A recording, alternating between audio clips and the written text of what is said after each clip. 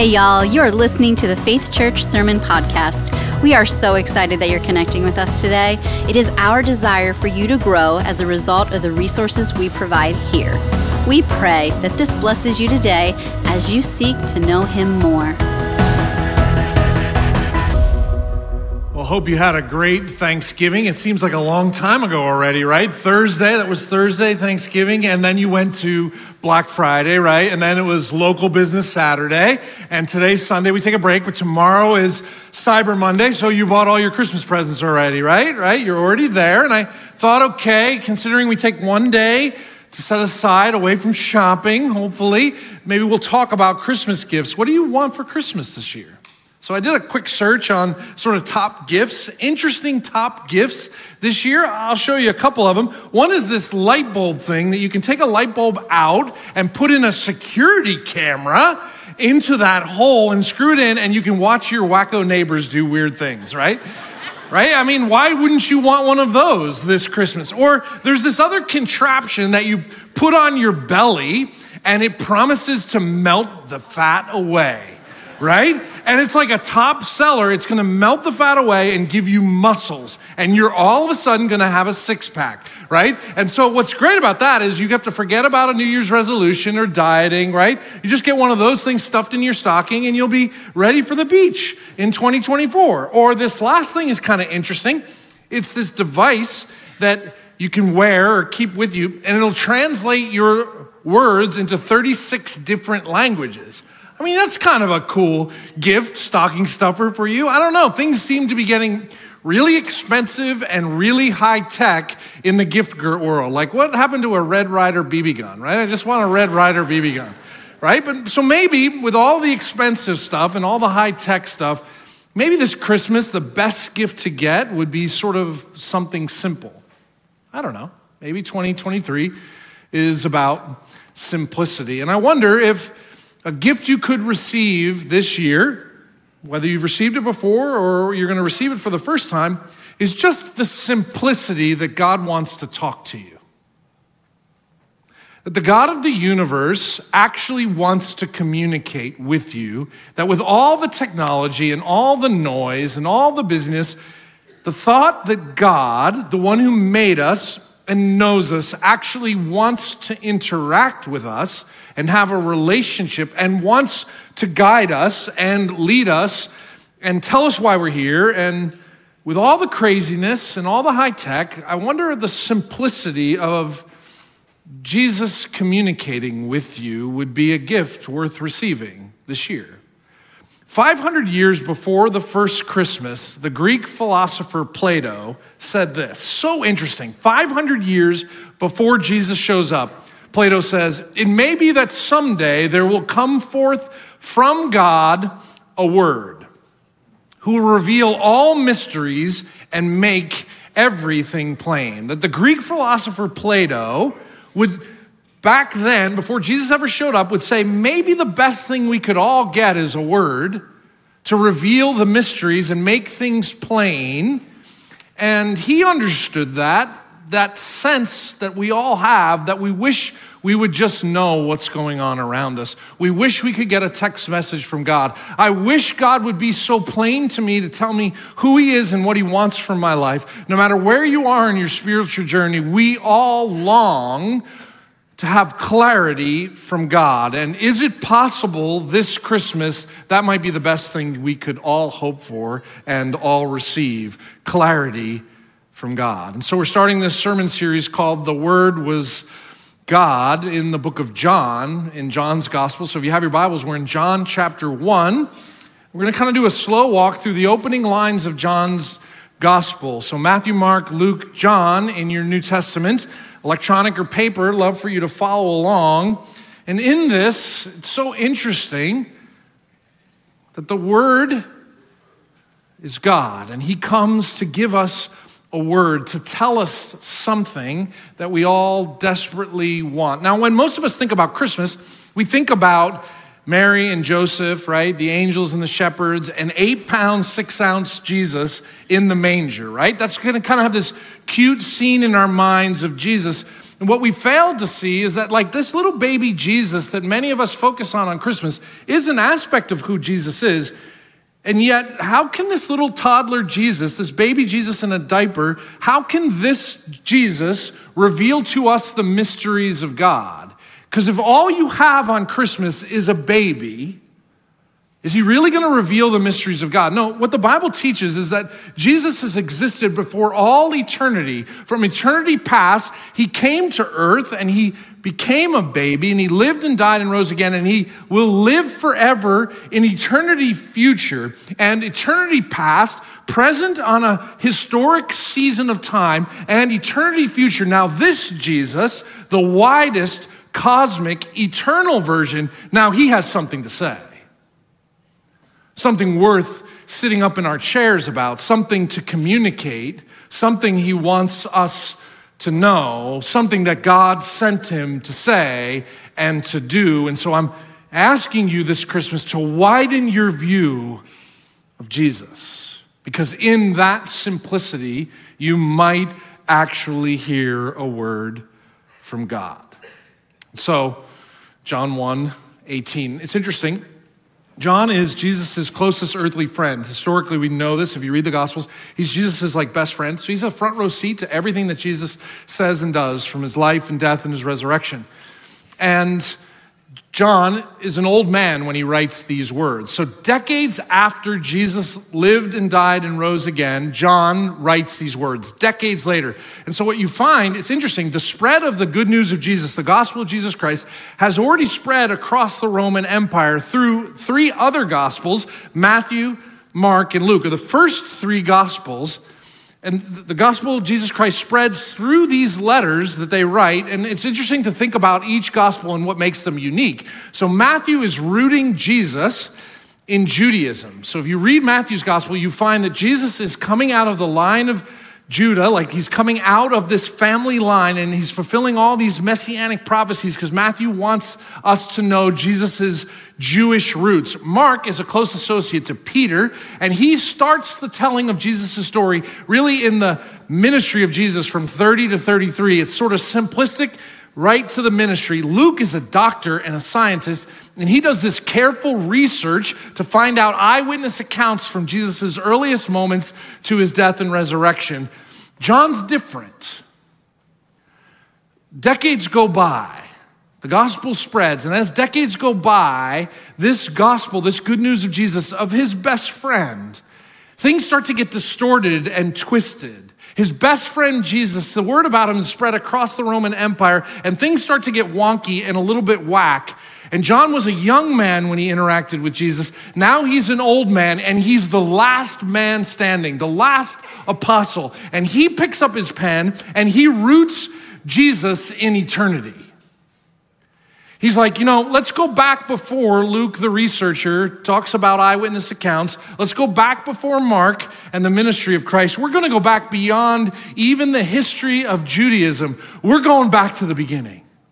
And John wants us to see with warmth and passion who Jesus really is, so that the church of Jesus Christ wouldn't get off and move beyond who Jesus is. He wants us to know who Jesus really is and who he isn't. And he wants us to see this as an eternal truth that goes way beyond a manger and will last for eternity. At the end of his gospel, in John chapter 20, he kind of gives us his thesis statement of why he writes.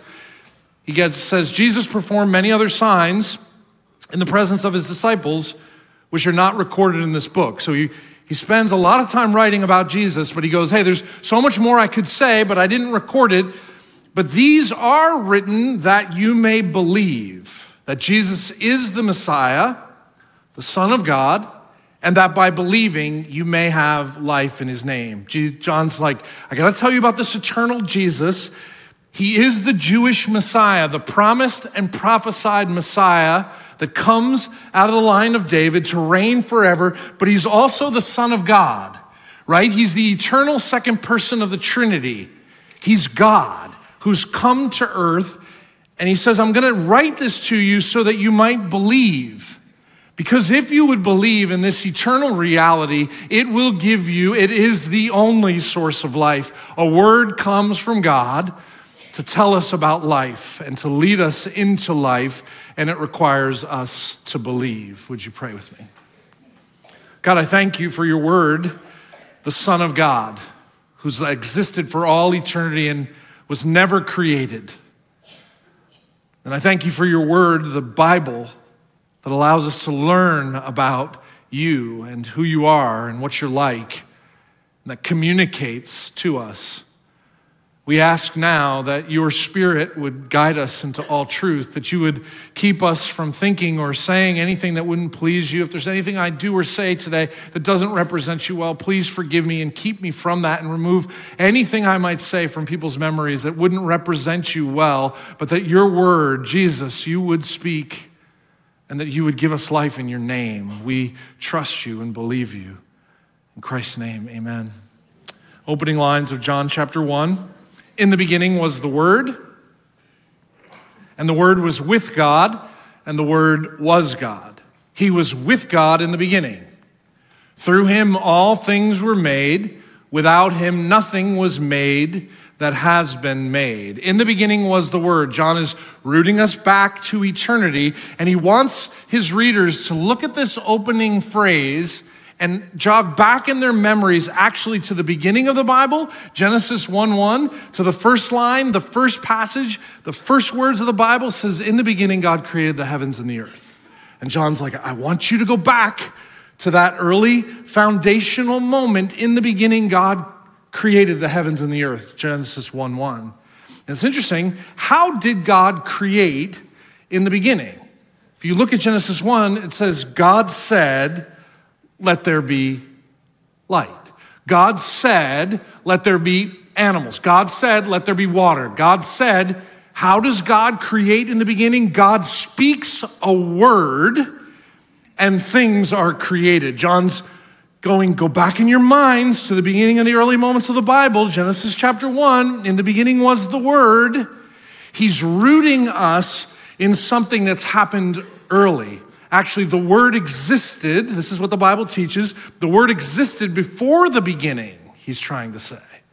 Before time, before earth, before humanity, in the beginning, before anything else existed, there was God, and there was this Word before the world began. So John 1:1, in the beginning was the Word. It was like in the beginning, before there was a beginning, before there was time and space, before there was anything known, there was the Word.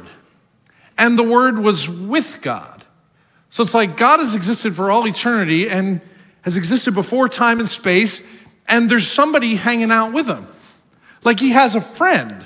There's somebody with God, or there's like God's assistant, right? There's somebody with him, with God. There's two people here, and one's with God.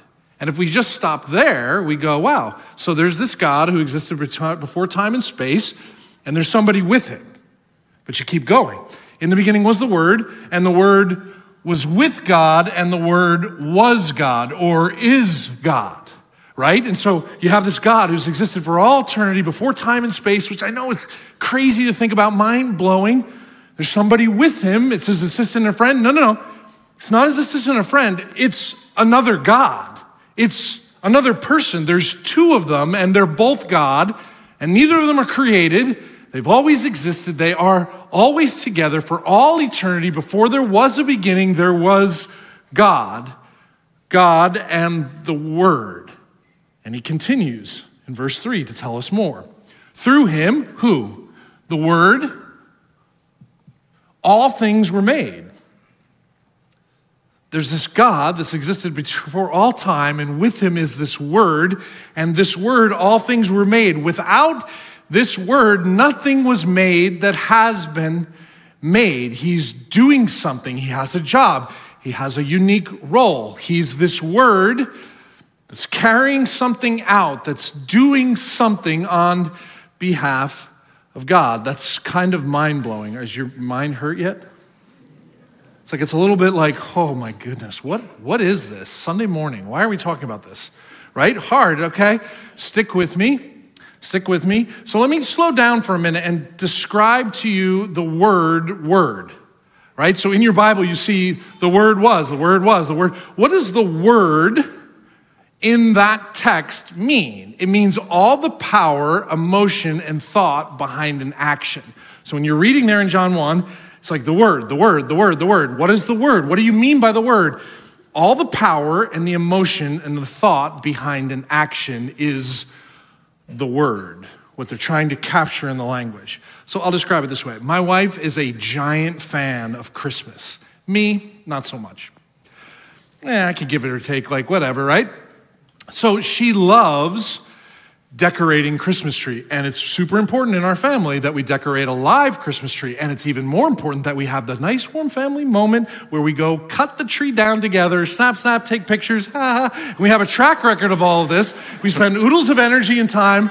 We just did it yesterday, right? To go cut down a Christmas. If she had in her mind a thought about cutting down a Christmas tree and decorating a real live one, and it was just in her mind, and she never spoke it, it would exist in her mind, but it wouldn't be entering reality, and her sons and husband would have no idea, and I would just go and get a cheap one at Walmart, and I would decorate it, and mama would not be happy, right? But this thought that she has in her mind about this tree and this decoration and this family experience, she speaks these words to her household, and when mama says we're cutting down a tree, it doesn't matter, we're cutting down a tree, right? And then we're decorating it, right? This is what we do. If it existed only in her thoughts, it wouldn't exist.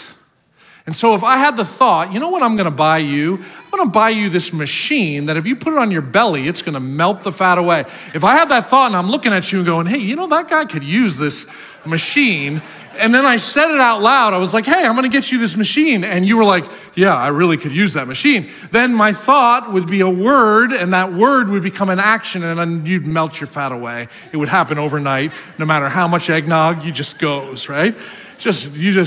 Right? Or if I had a thought in my mind of what I want for Christmas, hint, hint, I love tiramisu and lots of it. If I had a thought in my mind, but I never spoke those words out loud, that thought would be a thought, but it would never become a possibility or a reality without saying it out loud. The word is all the power and the emotion and the thought behind an action.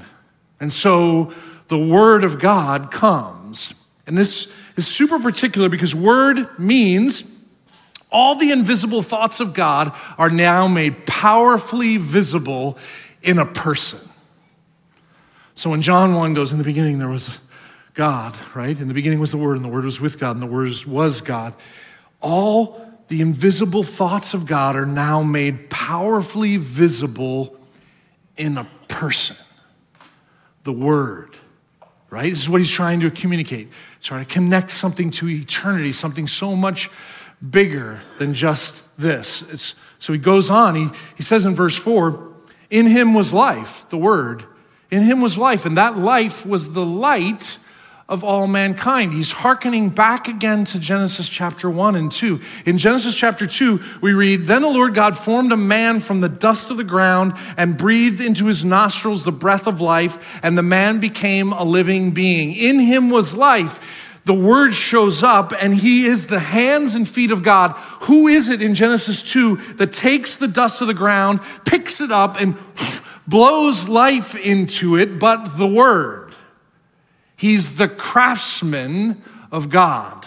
He's the hands and the feet. He's the powerful thought that becomes a person, an action that moves outside of the brain and the foreknowledge of God into reality, the reality of God.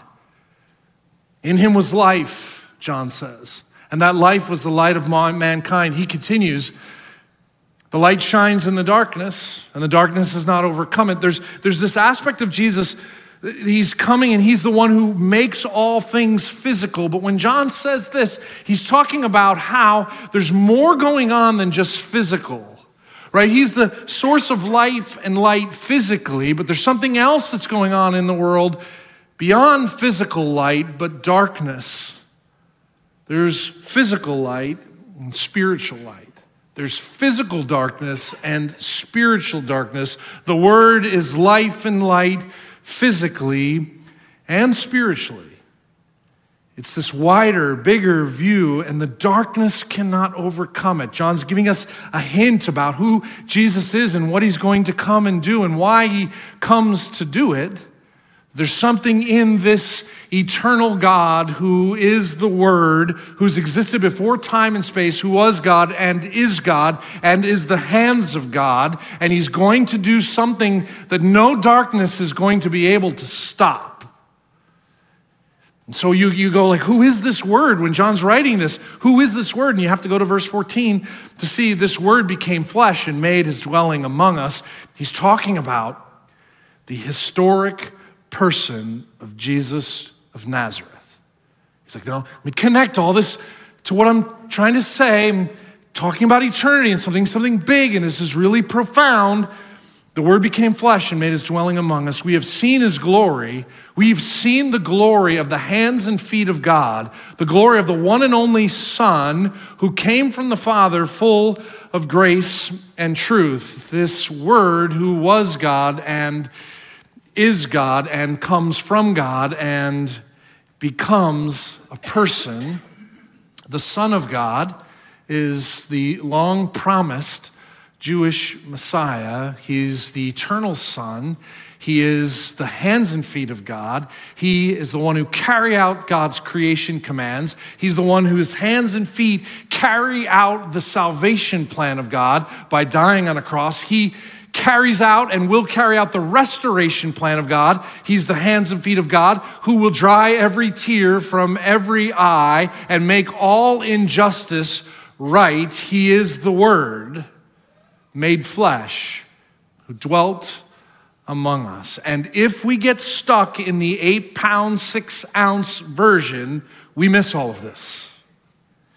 And it's kind of big, it's eternal, it's cosmic, it's hard to get your mind around, I get it. And so what John does is he knows as he's writing this, that this is getting a little bit much. So in verse 6, it's interesting, he kind of anchors it back to kind of here and now. He says, there was a man sent from God whose name was John.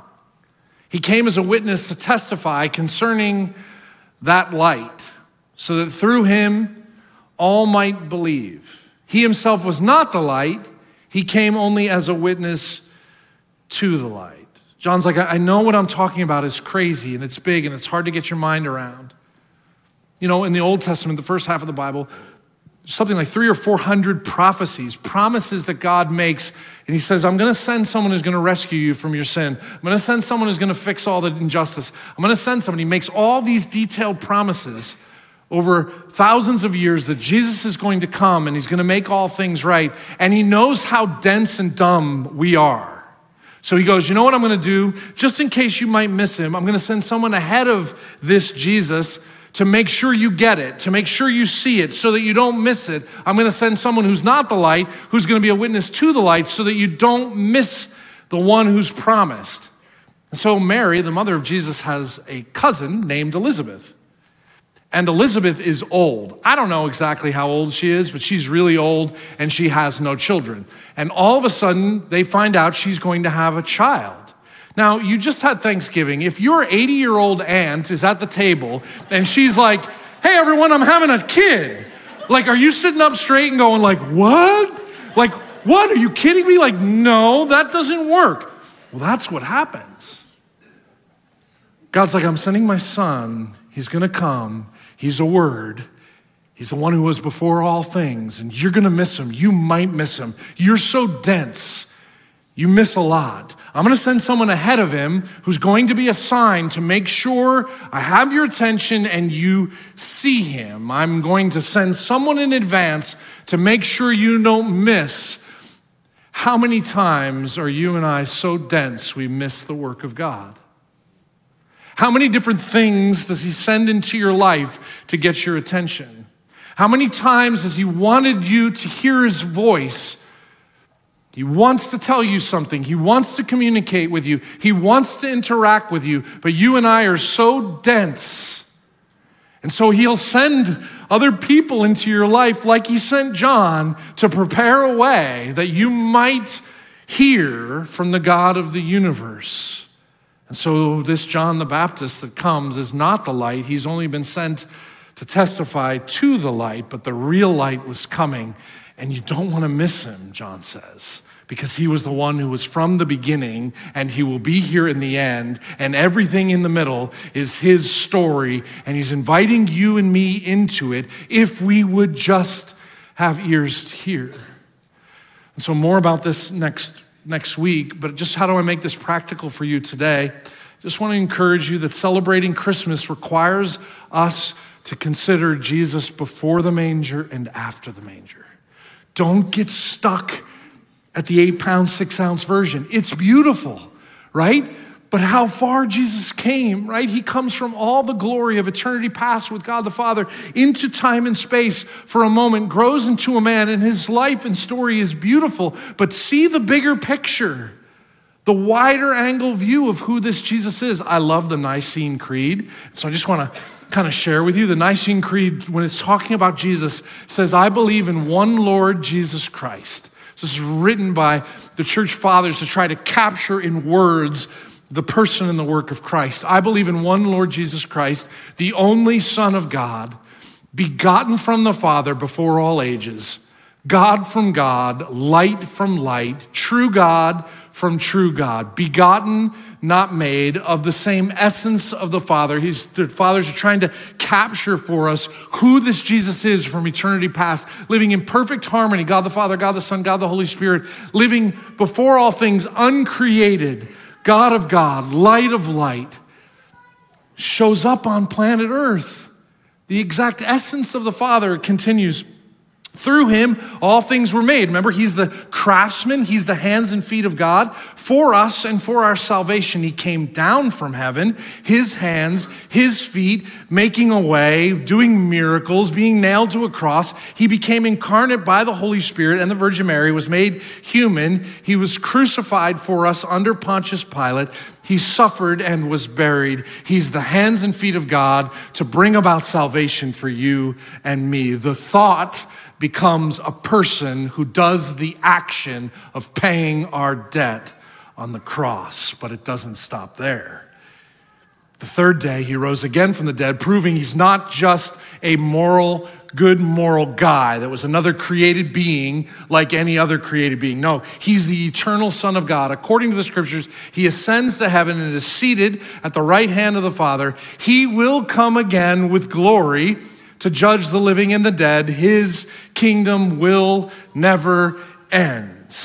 This 8-pound, 6-ounce baby Jesus is so much greater, so much bigger, so much beyond, who carries out God's creative plan, who carries out God's salvation plan, who is going to restore all things. And when you back up and look at him in his totality, you have something to worship and a word from God that will guide you in all areas of life. Because the actions and the words of Jesus are the actions and the words of God. To see Jesus is to see God. To hear Jesus is to hear God. To obey Jesus is to obey God. To have faith in Jesus is to have faith in God. There is no way to God the Father except through the Son. He's the central focus, right? He's the hands and feet and the words and the heart of God in the flesh for us to worship and to see and to embrace. And so I'm just going to keep encouraging you over the next number of weeks, widen your view past the 8-pound, 6 ounces. It's super cool, the nativity story, but there's so much more to this story. Widen your view. And maybe a helpful tool, you may know this, you may not, but we have an app. And in your app, there's a great way for you to take notes while we're speaking up here, but there's lots of resources in our app that you could use while I'm preaching. But also we dropped in there a resource, the Moody Handbook of Messianic Prophecy. Maybe this Christmas, a helpful tool for you might be to kind of see that Jesus is rooted in thousands of years of promises that God made to his people, and every one of God's promises are fulfilled.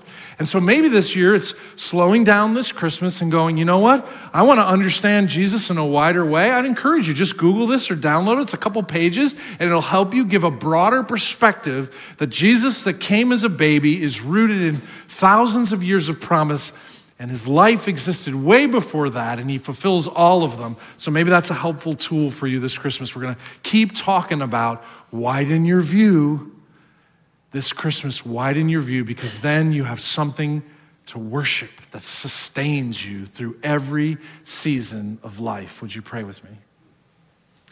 God, I thank you for the promises made. I thank you that you've existed before all time, that you know us and you care about us, and this is your story. We're actors in it. We play a part, but you're the author. You're the creator. You're the sustainer, and you have more than a thought in your mind, God.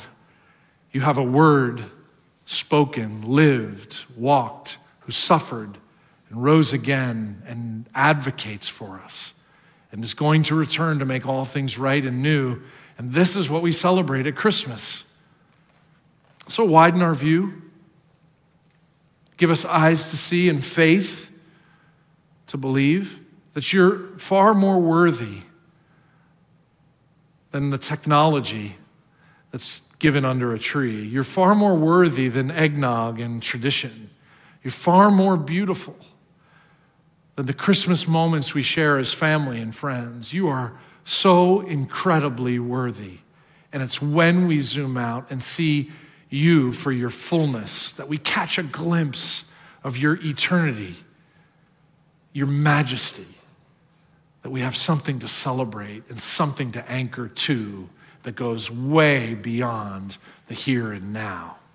So give us a glimpse of your Son, Jesus, in new and fresh ways this Christmas. In Jesus' name, amen.